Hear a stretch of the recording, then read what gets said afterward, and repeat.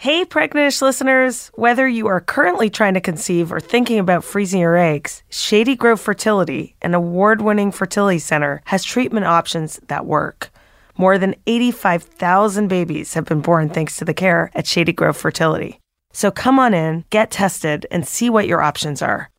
Call 1-877-IT'S-TIME or visit shadygrovefertility.com to find a center near you. This is Pregnant-ish, a podcast dedicated to the stranger-than-fiction stories of modern family planning. Few infertility stories have been told more frequently and as narrowly than starting a family with a sperm donor. There are a lot of misconceptions in general in the field of infertility, but one thing I often hear about sperm donors is they do it just for the money. People picture like this young, hot college student who just can't wait to cash in on the donor salary he gets. But truly, that is not why most people I have interviewed donate. Another thing we don't think of when we think of sperm donation is how many people are going to be searching for donor siblings, donor connections. We know genetic testing is on the rise. We know more and more people are looking for their lineage. The other day, I met a woman who has a 17-year-old who's the product of a sperm donor. He is now looking for his donor siblings, and his mother is helping him. Now, she is not threatened by the donor. They celebrate the donor, they talk about the donor, and they still listen to the voice recording that the donor recorded 18 years ago. I met another single mom by choice whose daughter recently asked, "On dates in the future, do I have to tell my date my donor number?" I laughed when I heard it, but actually, she has a point.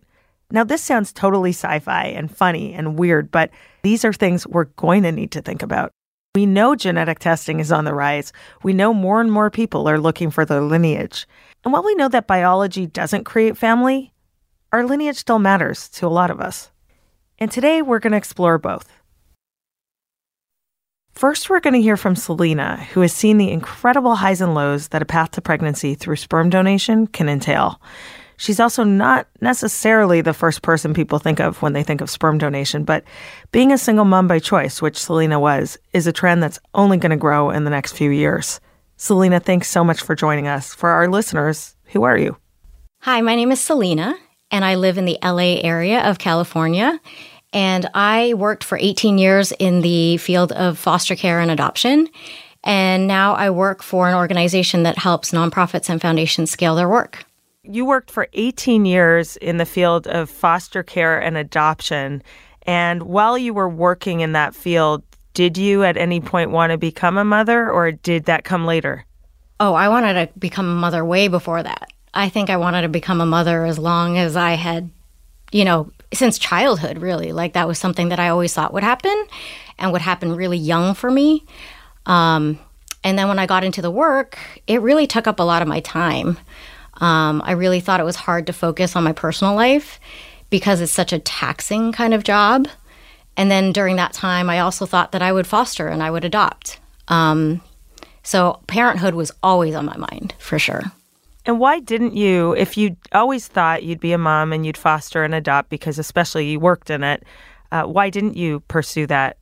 Well, personally, there was a time when I was married while I was working foster care adoption, and I was very aware of the process. And in my marriage, I felt like I knew what involved, everything that was involved in a home study. And I just knew that we weren't going to pass. And part of it was that I don't think my first husband was ready to be a parent in the way that I was ready to be a parent. So I knew the process, and I knew that we weren't going to pass. And then our relationship didn't work out. And then I think there was just biologically still like a real pull for me. And I guess we'll get to that later, but fostering was always going to be an option should I not have biological children. How long were you married for, and did you discuss wanting to have children with your ex-husband? I was married for 4 years, and yeah, we talked about it all the time. And I think at that time, too, I was just fresh into the work, and, there were many kids I was excited about. Like, they ranged in ages. There were little ones, there were babies, there were teenagers, and I would often come home and be like, hey, like, this kid needs a home, and he was just not ready. And I think in the end, it ended up being the right decision because it wouldn't have worked for us. And it wouldn't have been good for the kids to go through the instability of that. So here you are in this marriage, which ultimately ended, having this desire to mother. So once your relationship broke up, where did you place that desire? What happened next? I think I did what a lot of people do, which is that you rush into like, okay, now I really have to find somebody. And I have to say it really impacted my dating life because very soon I felt like I had to figure out whether somebody was going to be in my future very quickly. And sometimes I was committing to people too fast. And ultimately, I have to be thankful to them that they ended things with me because I think there was a level at which that I was rushing relationships in order to have a child. How old were you at this moment when you felt you were rushing relationships because you wanted to become a mother? What stage in your life was this? So I got divorced at 31. So it was between 31 and 35, 36, really, that it was really like urgently like trying to make it work. So you're in the LA area, you're dating with the so-called biological clock ticking loudly. Did you tell dates that you wanted to become a mother, that this was a priority and maybe it scared them off, or was that just something you were constantly thinking about and not sharing? Oh, it was totally scary for people dating. Like I thought it was really funny because I thought, it was fun to date people in their 20s because they thought this was just fun. But then once they were my age, they were like, oh, this is pressure. And then it really was my brother who said, I really think life is going to maybe be backwards for you now. Like that it's not going to happen in the order that you think. And that maybe if you have a child on your own, you'll be more able to date more consciously. So let's talk about that because that's a very big proposal, have a child on your own. A lot of times we call that being a quote unquote single mother by choice. And I've heard so many women say, well, it's not by choice. My choice was to have a partner and co-raise a child. But yeah, I was single and decided to have a child. Can you tell us about that moment when your brother said that? Did that resonate with you? Were you ready for the challenge of being a single mother?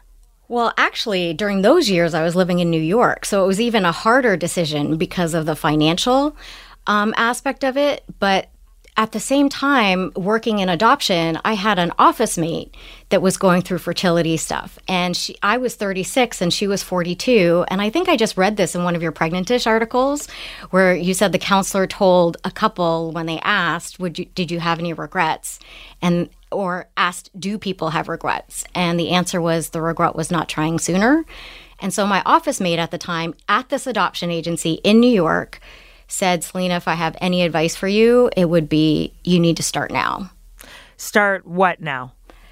Start thinking about having a child on your own now at 36. And the reason, too, was she encouraged me to go to Single Mothers by Choice in New York. And when I went, I realized that a lot of the women there were much older and having to do a lot more types of treatments. And I think I had ruled it out because I didn't know. Like, for all that I knew about fertility from the adoption perspective, I always thought I went straight to IVF. Like, I didn't think that there was an option of getting just a sperm donor and being younger. I thought I had to save up like $20,000 to do the IVF treatment for $20,000 exactly. And go through all those weeks and shots. But quote unquote, just getting a sperm donor is also a huge undertaking. So absolutely. What did you learn in the Single Mothers by Choice gathering? What did they tell you? What did you feel inspired by or scared by? I think I was scared by and I was thinking about this feeling when I was driving here today of the high stakes gambling aspect of it. Like when you don't have a ton of money, feeling like, oh, every time I try this, it's a huge financial undertaking. And so that was a huge piece of it. And the emotional toll of it, and sometimes feeling alone in it. Because I think culturally there's still an aspect of people keeping it secret. And even within the Single Mothers by Choice, there was very much a talk about everything that's here is everybody has a choice and how much they share or not share. And for me, it was really big to always be open about it. Absolutely. I think that, the way we imagine these things to unfold, these things meaning every life moment, every life chapter, yeah. I certainly never imagined that I'd get married and then spend almost a decade trying to bring a baby into the world. So often this process of fertility is not linear. And I think being in these groups, just hearing from other women and men and, people with different perspectives is power, because then we realize, okay, there's a whole other family story narrative that's important for us to consider. And so that we don't feel like we're doing this on our own, the Wild West, no one's ever done this. Mm-hmm. So what was your next step? When did you first contact a fertility clinic to explore your options, and what happened? It was I feel like it was very soon after that office mate talked to me. I think I tried to feel things out with my parents first, because I was thinking maybe I would need some support from them. And the problem was, as soon as I tried to bring it up with my mom, she was like, well, you're not dating anybody anyway, so that's never going to happen. So, okay, we're moving on. Next conversation. So I just thought, wow, if I'm going to really do this, the person who's going to know is my brother. And honestly, I didn't tell my parents I was pregnant till 9 weeks later. After I was pregnant, I was terrified. What were you scared about? When you say you were terrified, were you scared of judgment? What were you scared about in sharing with them that you were going through this process of trying to get pregnant on your own? Judgment and the support, really. I had to really think through how was I going to support this child? In the time in living in New York, I was thinking maybe I'd have to move back to Toronto. Maybe I move back to LA. Certainly, New York didn't seem like it would be possible as a single mother, as a social worker. Yeah, I mean, I get that. I live in New York. So just the idea of even being partnered and bringing a child into the world is overwhelming with all the expenses. I can only imagine what it's like to go through something like that at that time. I mean, you're 36 years old, divorced, living in an expensive city. It makes the decision difficult. And then when you decide you want to have a sperm donor and work with one, how do you even pick one? Are you flipping through a sperm donor book? What is that like? Well, the first thing is that you get for free, you can look at 3 pages, at least through the clinic that I used. I had decided to use the clinic that was actually going to do the treatment for me also, because that was a cost factor. I could have gone with a bank here in California and then use these tanks that get shipped, and then the timing has to be right, but there's all these costs related to it. So at the clinic that I was with, there was a smaller number of donors I could choose from, and in that I could look at for free 3 pages that maybe had height, ethnicity, some very basic details, and some of those really had those health things too. There was a grid where you could look at a history of diabetes, a history of cancer, many things like that. And then looking at what did they study, where did they go to school, maybe not the exact school, but what did they study and what did their parents study. And then I had the choice to pay for 25 pages. So then I had to decide, how many 25-page profiles do I need? I can't imagine. So 3 pages, I think, would leave everyone wanting more, especially when we're talking about probably the most important decision of your life, who is the biological father of your child, your future child. Did you pay for every 3-pager that piqued your interest? Did you pay to read 25 pages? I only bought 3. You only bought 3? And I only bought 3. And one of the really funny stories that I tell people is one of the guys that I totally thought would have been one of my top people, I rolled him out because he said baseball on every page. and I like baseball. I don't want to say oh, but that was weird, because that feels like a dating thing, right? I mean, it doesn't really matter. But it was just, I was now looking for a connection. And it was interesting for me, now that I had 25 pages, I was looking at the handwriting, and I was looking at, I don't know, there was why would it matter that this donor really liked baseball to the point of putting it on every page? I honestly don't know, but it was like a gut. like a gut feeling of this isn't right for me. That's exactly what I was going to say. I mean, I think singles also, when they're dating, have that gut feeling for no apparent reason. I didn't like the way he slurped his soup. So we will never go out again. But you know what? If you're annoyed by the little things, you do have to listen to your gut sometimes. With the profiles you saw, what was that like? Did you look in the clinic? Did you get to take home any to read them through? Did you have a friend next to you? Well, what was funny is that I had a really good friend that she and I disagreed about everything. And for some reason, I thought that she would be a good counter to me. And I wanted to know who she would choose of these people because I felt like maybe I've done it wrong. You know, clearly I'm single. Like, maybe I've just made wrong choices. What if I choose, like, this really good friend of mine who I just disagree with about almost everything, and then see if we come up with the same person? And funnily enough, we ended up choosing the same number 2, and that's who I ended up choosing. Is not my number 1, not her number 1, but because we agreed on number 2, that was the first donor that I chose. It feels like a strange social experiment, actually. Maybe cameras should have rolled to watch which one is she going to choose, which door. But you pick number 2, and then what happened? Well, then this is really funny. So I was in the clinic waiting for my first treatment, and then this guy walks in, and he just carried himself differently. Like when somebody's going to a fertility clinic, you can tell who's there for the treatment.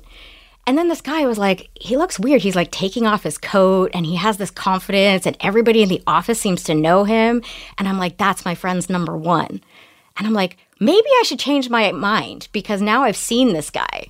And then at least I could tell my child when I had him, like I met him. And then he's sitting there and he sits right next to me and he starts talking to me.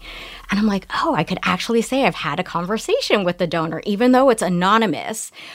The clinic didn't have that many people. Like I could kind of guess by his hair color, his height, his ethnicity, like different things. I'm like, I think I know that's my friend's number 1. And I actually was texting her saying, should I change my mind? And then I was like, no, we went through this big process. Like I'm going to go with the decision that I did. And now you're going in for what? An insemination or an egg retrieval? What happened next? So each time it was basically insemination. I had to go and they would just do an ultrasound, make sure my follicles were maturing properly, and then they would do it if it was right. And, you know, fortunately, I ovulated pretty regularly. And so basically for 3 months, it was this process. And each month, like I said, it was high stakes gambling a little bit for me, which was I didn't decide at the beginning how many times I was going to do this. But I don't know, maybe I just had that eternal optimism, like it wasn't going to take very long. I remember that first time I was like telling my close friends at work, like, I think I'm pregnant.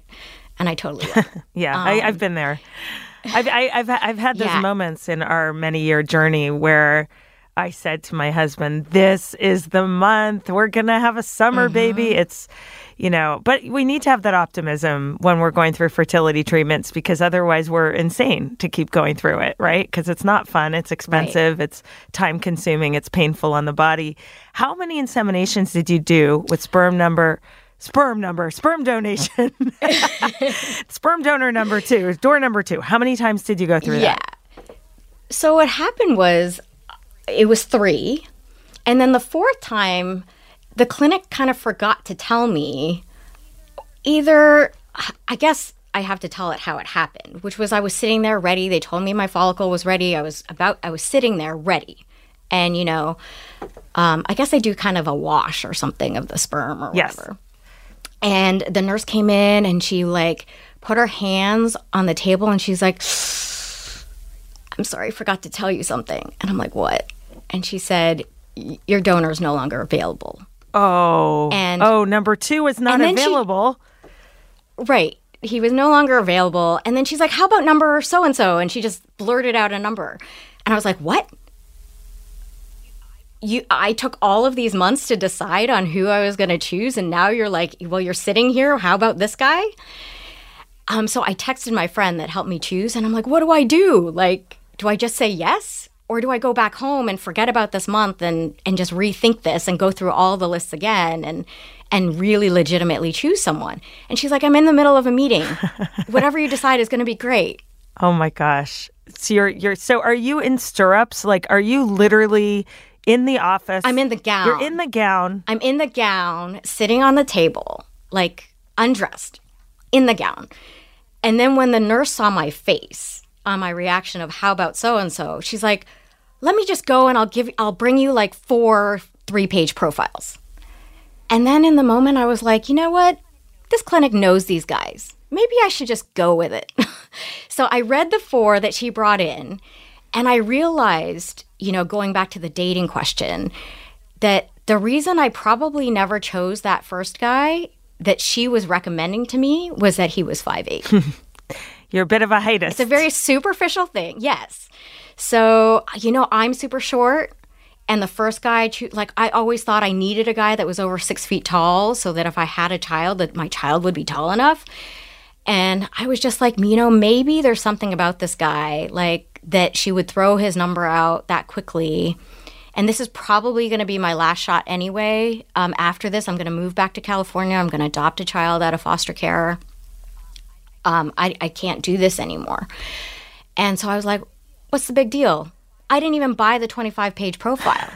Like, I was just like, just do it. And if I get pregnant, then I'll buy the 25-page profile. How much was the 25 page? I need to know the difference between 3 pages and 25 pages at the clinic. How much is a 25-page profile? How much does it cost? It was only $25. So for $25, nope, I'm not going to pay $25 to read all about this donor. And maybe, do you think it was because in a way you were letting the universe or whatever you want to call it kind of decide for you? Oh, absolutely. I was just like, I just need to throw this out in the universe at this point. And it was almost like if I bought the profile, I was worried my hopes would get too high. Yeah, because it is a lot of pressure. I'm thinking about it. If you are looking through 25 pages of multiple profiles, it's dizzying online dating to look through, to swipe through very small paragraphs. So that's a lot of pressure to feel like you're picking the quote-unquote perfect donor. I mean, the perfect father of my child, biological father, that's a lot of pressure. So in a way, I can see the appeal in just releasing the decision to the clinic, to the universe, to someone else. Yeah, it was honestly very freeing. And what was so great is that after I found out that I was pregnant and I got to see the profile, I realized number 2 had a motivation like that. I mean, the question that mattered the most to me in some ways was, what was the motivation for the donor to be doing this? And I always had this tweak in my brain about number 2, that the one question I didn't like his answer to was the question of, why are you doing this? And it was basically to spread his seed and have biological children out in the world. And I was thinking, but you'll never see them. Like, is that the right motivation? But I was just like, I'm just going to turn it away because he's tall, like super smart, has like a PhD in mathematics or something like this. And then the second guy, it was just perfect because, his mother was like a marriage and family therapist, which was what I studied. And his motivation was just so beautiful. Like, somebody had just told me in becoming a single parent to just be brave and courageous and just jump right in. And his motivation had those words in it. Be brave and courageous and your family will be a beautiful one. You're getting emotional, and I am too. That's so beautiful. Why are you getting emotional? I think it was just one of the ways that the universe felt like it was confirming that it was right, and that there was a reason it didn't work out with the first one, and that my kid was going to be great, and he is, and that all those superficial things that I was thinking about like weren't going to matter, and that sometimes you have to trust people that you think don't know you. That's a powerful lesson, actually, whether or not we're talking about sperm donation, just to trust. And so did you tell or have you told your child, your son, about this donor, his biological father, or is this something you will share later? I share bits with him all the time. Like, he's always known that he doesn't have a traditional dad. He knows I use the word donor dad. I'm married now, so he has another father figure in his life, but he is not ready to call him dad yet. So it's an interesting process for us as a mom and a kid going through this, that I'm leading the way, but also letting him guide me of what feels comfortable for him too. This feels like such a modern family. In fact, all the fertility stories I hear lately just sounds like modern family stories. That's what it is. The Brady Bunch 2.0. I mean, your picture, you're remarried again, and does your current husband have his own children from his previous relationship, or did he come in? Yes. So he has 2 kids who are older from a previous marriage. So your son has a blended family, but he doesn't call your husband dad. He knows he has a donor dad. It's so interesting. What does he tell his friends, or what do you tell the community when they ask? Well, at the moment, the language that he has is, I don't have a dad, I have a stepdad. And that's comfortable for him. Like, I'm always looking for, is there any shame in how he's expressing it? And actually his Montessori school when he was younger was always nervous about what should he say. And I said, don't say it with any sort of hesitation. Don't be nervous about it. I just want it to be just a fact and just a normal thing. And I want him to be okay with it. And I think they did great with that whenever I asked them to, but I did recognize their nervousness. And I just said that I just don't want that for my child. You're totally right, because research actually shows that children who come into the world through adoption, foster care, fertility treatments, of course, I have a child who was carried by someone else, my cousin. These are all stories that the children should know, but we don't want to tell the story with any shame or secrecy, because then the children take that on. So what's normal to children is what we make normal. And when a child is around 4 or 5, we can tell them their family story proudly. How old is your son now, and at what point did you tell him about donor dad?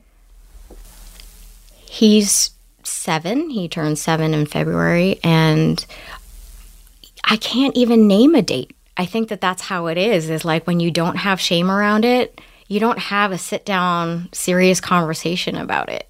It's a constant, and it's just a part of your life. And I don't know that he would be able to say when he knew or when he didn't know. I think he would say he's always known. When you tell people today, or even told them then, single mother by choice, I'm doing this on my own, did you get judgment, support? What was the overall reaction when you shared it with people? I've had so much support. Honestly, there are women who reach out to me on Facebook all the time who I barely know, asking me, should they do this? What was my decision process? Or somebody knows somebody that wants to talk to me. And it's partly because I don't have any shame about it, and I'm willing to talk to strangers about it. I think that's one of the things that a lot of women struggling with this want to talk to somebody, but they don't know anybody who's completely open.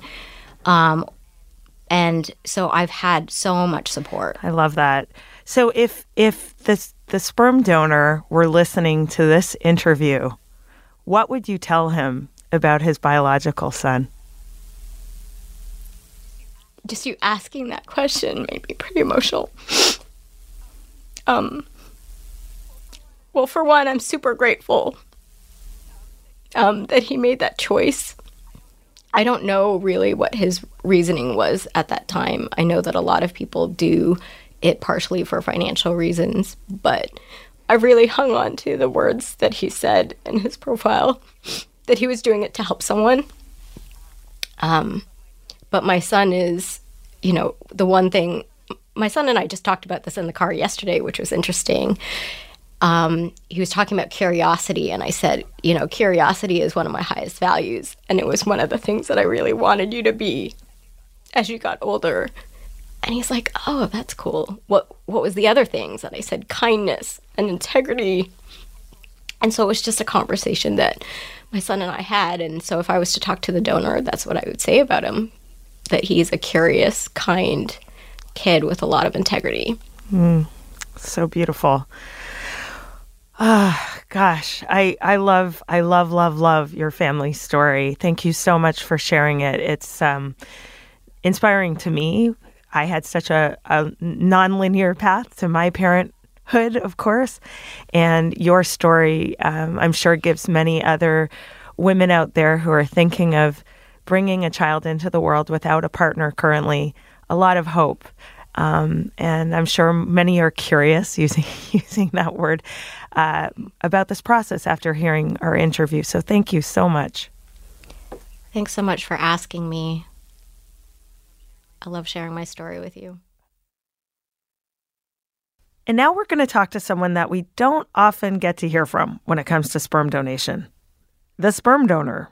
For the sake of anonymity, we're going to call him Mike. Now, some donation is open and some is anonymous. In this case, Mike was anonymous. So thanks so much for coming on the show. And can you introduce yourself? Well, I live in a big city, and about 20 years ago or more, I became a sperm donor, and I trained to be a scientist, and I was surrounded by scientists and doctors, and some of us decided that it would be kind of interesting to help out infertile couples, and so I and two friends became, I guess, what you would call a professional sperm donors, and I was very busy for 2 years and 4 months. I was, I think, averaging one pregnancy a month. So it was wonderful, actually. I enjoyed it a great deal because I got a kick out of the fact that I could, allow couples that one of them was infertile, like they wanted children so badly, to be able to just do something very simple and allow that to happen was kind of in and of itself its own reward. So let's talk about the money, actually. What were you paid back in the early 90s when you donated? Do you remember? I started by getting paid $50 a sample, and then I got a promotion and it went up to $60. Wow. I will tell you it's a lot more now. I can imagine, yeah. But I mean, part of it was I actually wanted to do it, and so the money was not important. It was a small amount of money for me back then. It wasn't that much, and also for the other donors as well. I think in this particular clinic there was, I think, a small group of us, and I think we did it for altruistic reasons mostly, not for money. It's fun to have an extra $50, but it was, not meaningful.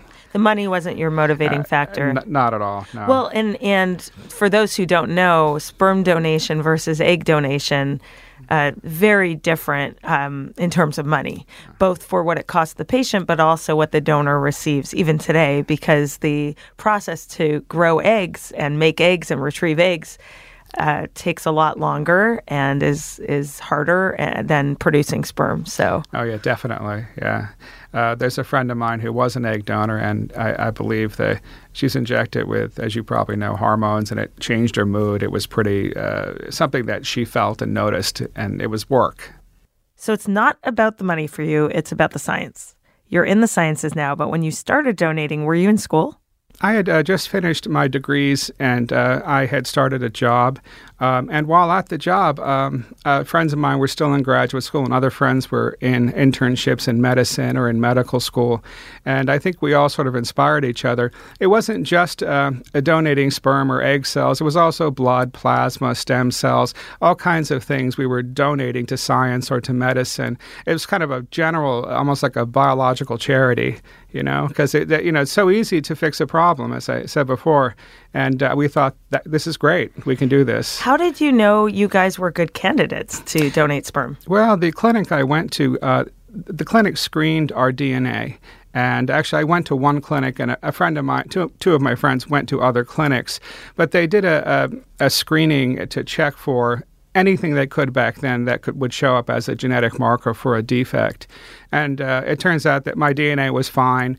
And they asked a lot of questions before they accepted any of us. And they tested us every 6 months for, sexually transmitted diseases. They were very cautious with the samples just to make sure that the patient was safe. So screening and interview, that's how they got to us. So they approved screened us. you, and how old were you at this time? You said you did it for over 2 years? Yeah, that's right. I was in my 20s at the time, and at the time I didn't realize this, but I was also, at least this is going to sound a little bit odd, but I was hyper fertile, which sounds like bragging, but it was unusual. They discovered that one sample could be used for 2 women, and I thought, oh, that was really a kind of a flattering thing in an odd sort of animal way. But that was like, wow, that was so they began to use me a lot, I think, because they had a lot of couples where the father was infertile, and the reasons for the infertility were maybe not 100% known, but they were running out of time. Married couples, there's only that window for women to get pregnant. The clinic was run by a very wonderful fertility doctor, and she sat down and explained a lot of things to me about all kinds of things. I already knew a great deal about human biology, but this was her specialty. And I learned about the fact that a lot of men are infertile but don't know it until they try to become fathers. We see that too. Over 30% of infertility is male factor, and that's such an undertold story. But you know deeply about that because you were helping these couples. That's right. And the fertility doctor who ran the clinic, she made a few guesses. She thought it was probably due to stress. She thought it might be due to older fathers trying to be fathers. Sometimes the sperm count is low. But she blamed stress, alcohol, and drug use. She thought the combination of all three might have had an effect on her particular patient population. I'm not sure how she came up with that. Well, it's interesting because stress is obviously a factor in health in general, but with fertility, sometimes there's actually medical infertility that no amount of relaxation will solve. We know that now. Yeah. But maybe even then, and it is different, male factor versus female factor. I'm curious about that very first time you stepped into the clinic to donate. Can you walk us through that experience? Sure. I was asked to... the way the procedure went was very simple. I received a phone call the night before, and it said, "This is so-and-so's office. Could you stop by for a visit?" It was very, very, almost clandestine. And I would produce the sample in the morning, and I would place it in a jar and put it in a bag and put my initials on it, and then place it in a dresser in the lobby. And then it would get picked up by the clinic, and the clinic would use it for one particular patient that day. And of course, as you probably know, there's a peak period of ovulation. So all fertility doctors try to hit that peak to make sure that there's a good chance of fertilization. And so the timing was very important. And it was always in the morning, and the night before was always the phone call. Mm-hmm. And she gave me some advice on how to increase my own fertility. Besides the obvious things, nutrition, exercise, health in general will probably help for most men, I imagine. And then she recommended that for me as well. It's like you were a substitute teacher. You're called the night before to drop off the next morning. So did you have to be kind of spontaneous during this whole period of donating your sperm? Yes, I had to be spontaneous because I did not know when the call would come. And when it did come, it was kind of fun. It was like, oh, this is going to be great. I'm producing for somebody another child. That's a great feeling, actually. Well, let's talk about that feeling because, you're in your 20s at the time. Yeah. And you're doing it in the name of science to help infertile couples, but you're also producing children. What at the time were you thinking about that? And then I want to ask you more about how you're relating to it now. But at the time, when you were donating sperm and realizing you were helping infertile couples bringing a child into the world, did you ever think about that? I did think about that all the time. I thought about the future. So when I donated, in the back of my head, I thought, there's a small chance that one of them or two of them would find me. And it turns out one of them did find me. And that was interesting. She found me last year. She was looking for her biological father, and she contacted me through a website. And then I sent her a message saying, send your DNA into this particular place, check it and see if it matches mine. And it did. And August of last year, I discovered my first biological daughter. I am so excited. So just for the listeners who don't know, Mike, we're going to call you Mike for this interview, and I spoke 2 years ago when we launched Pregnant-ish, and you were eager to connect with some of your biological children at the time, but you, of course, can't look for them.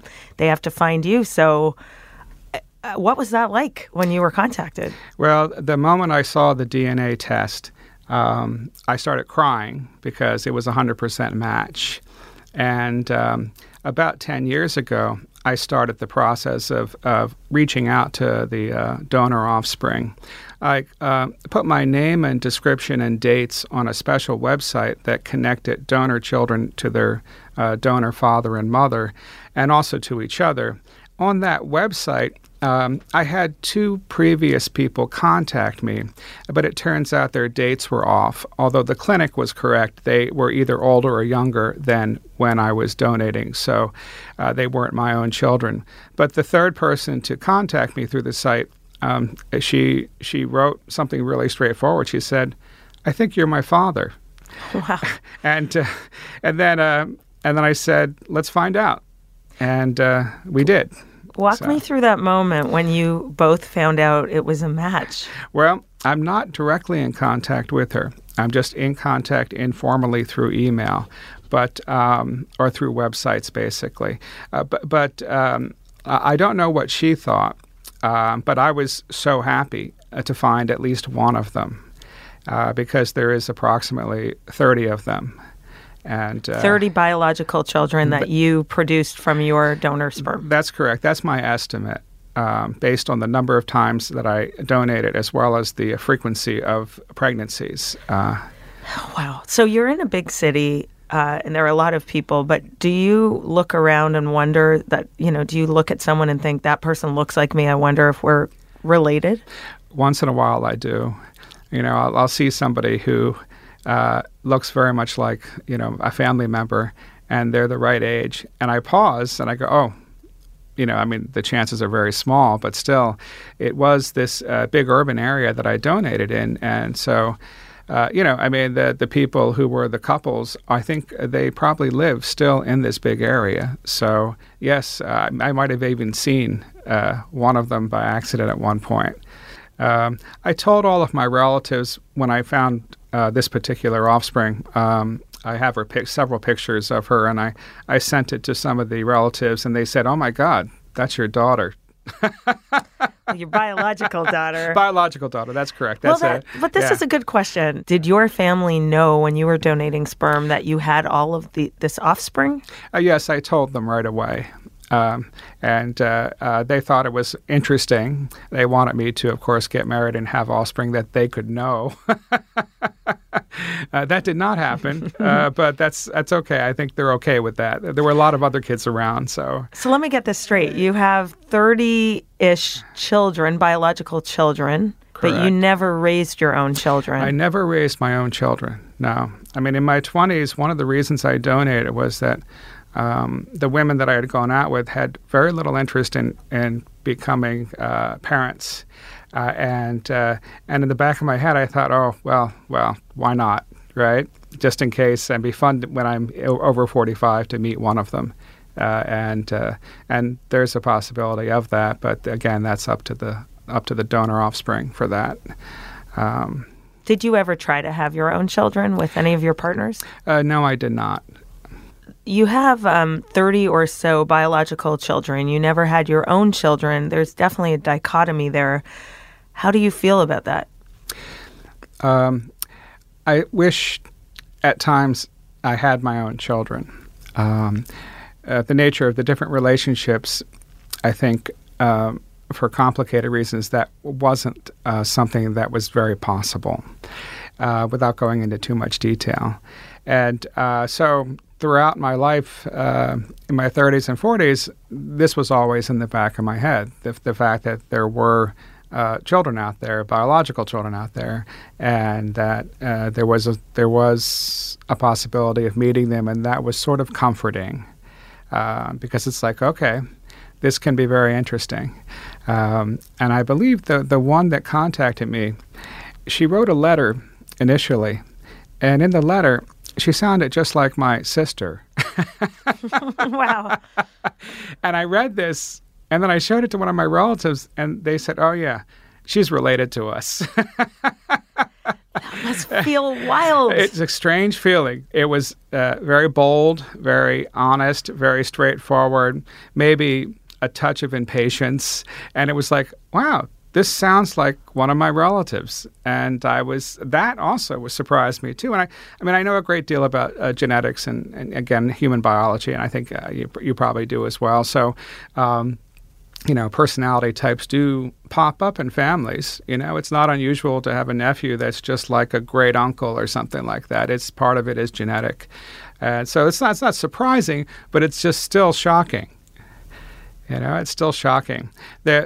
Some of the relatives in my family they're very bold people. They don't really put up with a lot of stuff. And so this is how she sounded in the letter a little bit. And I just thought that was funny. It's funny. She wasn't a little wallflower. Oh, not at all. Not at all. So, Did you tell through the years, did you tell friends, dates? I know you told your family about this, but did you start sharing with everybody that you had donated over 30 times? I did. I told close friends. And I told them also that it gave me a certain amount of joy to know that there were 30 biological offspring out there. And what would be really wonderful if they found each other as siblings, and then it would turn into like a Vince Vaughn movie, sort of. And then they would meet each other, have picnics, and, get to know each other. It'd be like a sort of a second family for them. My feeling was, and so this is what my relatives thought this as well, the ones who would contact me would be the ones who had maybe parents, one or two parents who were deceased, and that was the case with this particular person. And that's when maybe people start to open up because they already have full families and full relationships. The curiosity component might also come in when they start having their own kids and they would like to know, is there something they should know about their ancestry? In fact, that's what I wrote in the note to the biological daughter. I said, if you are about to get married and have kids, or if you want to know something medical about the family, I can describe the family's medical history. That's super important to so many, well, all of us, but what a nice thing to offer. How about the men that you donated to in these couples? Were you ever contacted by any of the couples or the men? No, none of them. I accidentally saw two of the couples walk into the clinic, and so I knew that they were the couples. I mean, I'm supposed to be anonymous, and so I could never go up to them. But those particular two couples, at a glance, they looked like they were in their early to mid 30s, and they maybe had married a little bit later, and they had some issue with infertility, and so they were trying to have as many kids as possible before it's all over, so to speak. Otherwise, no letters, no notes. This clinic made sure that everyone was anonymous, and they did a very good job. The few times that you did see the couples walking into the clinic who you were essentially donating your sperm to, how did you feel about that, or what was your thought process in that moment? Well, I looked at the two couples, and I'm not 100% sure they were the ones, but because it was Sunday morning, I imagine that they were the only ones going to the clinic, and I have a feeling that, or at least early morning, Saturday or Sunday, I was pretty sure that they were the couples that were going to receive the sperm donation. And I looked at both couples, and I looked at the father first, and the first question I asked myself is, does he look like me? And the answer was usually close enough. And then the second thing, as I watched the couples as they sort of touched each other and how affectionate they were, I said, oh, good. That's a good sign, too. And those were the two things I noticed for both couples as they walked in. And then I walked away quickly, and I tried to, pull my hat over my head and, pretend I wasn't really in the clinic at all. I sneaked away. How often do you think about the people who are making families with your samples? Over the years, I've interviewed a number of people who've used donors, whether it was a sperm donor or an egg donor, and I've never heard, to this day, anyone who's had a regret about it. So each person that had a child from a donor says it was a really positive decision.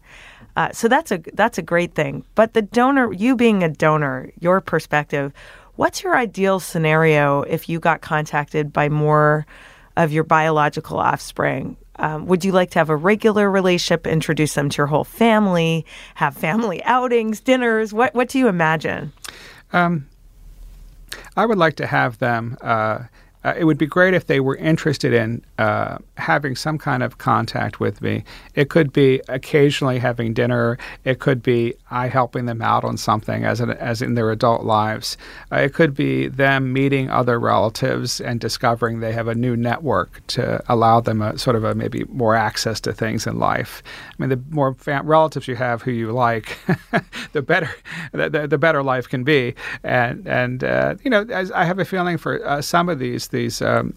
Some people have very small families, and they don't quite know what that's like to have so many people around that could potentially help them in their own lives that are related to them, have maybe more of a motivation.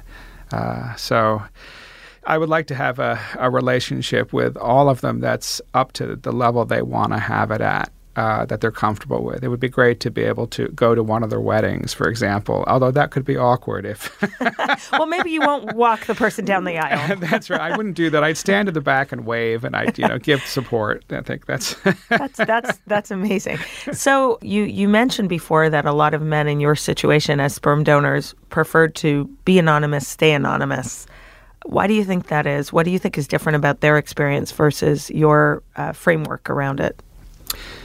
I think men. I would imagine that donors want to be anonymous because they will create their own private lives, and I think they don't want necessarily somebody from another family or area or whatever to come into their lives when they're trying to develop their own private lives with one woman and one set of kids. So I think that might be one of the motivations for staying anonymous. Also, one of the reasons that I'm only want to meet donor children that want to meet me later in life is because I did not want to interfere with the relationship with their own parents. I mean, what if a donor offspring has a bad relationship with both parents? I mean, that could happen. I didn't want to be the person that the donor offspring ran to and said, look, here's my real biological father, blah, blah, blah. And I was like, I don't want to be in the middle of that family drama. That's not where I want to be. And so in some ways, I think maybe that's also one of the reasons why donors stay anonymous. They don't want the potential extra drama of having a biological child know them. And that might be the main motivation. One of the people who asked me to be a donor, the father had a condition that prevented him from being fertile, and they wanted to, that was something they wanted to keep secret, the infertility part of that. So there's several things going on. One is that when men, here they are, some men are big football players, they're muscular, they're athletic, they run around and they get married and they're ready to have kids and they're infertile. And it's probably humiliating for some of them. Some of them that are kind of modern know that this is nothing to do with you. This is just a biological thing. There may be a mystery as to why it's happening. There's all kinds of reasons for infertility. But it is for some men just like, humiliating. I think that's a very true point for both men and women going through infertility. It really challenges, I can speak personally, challenges your sexuality, your sense of self, your identity. We often think about procreation as such a natural thing. And for many of us with medical issues, we can't. And that's why it's so important for people like you to be donors. Mike, thanks so much for coming into the studio, sharing your incredibly interesting story. And I hope that you find more of your biological children. Oh, yeah. Thank you very much. Yeah. Okay. Yay. Awesome. Good. Thanks for listening to another episode of the Pregnish Podcast. We love these family stories. And if you have an amazing path to parenthood story or know someone who does, we would love to hear from you. Check out the show's notes and you can see how to reach us because we are going to continue to tell these amazing modern family stories here on this podcast. If you like the podcast, please continue listening to future episodes. Tell your friends, tell your family. Tune in again. Thanks for listening.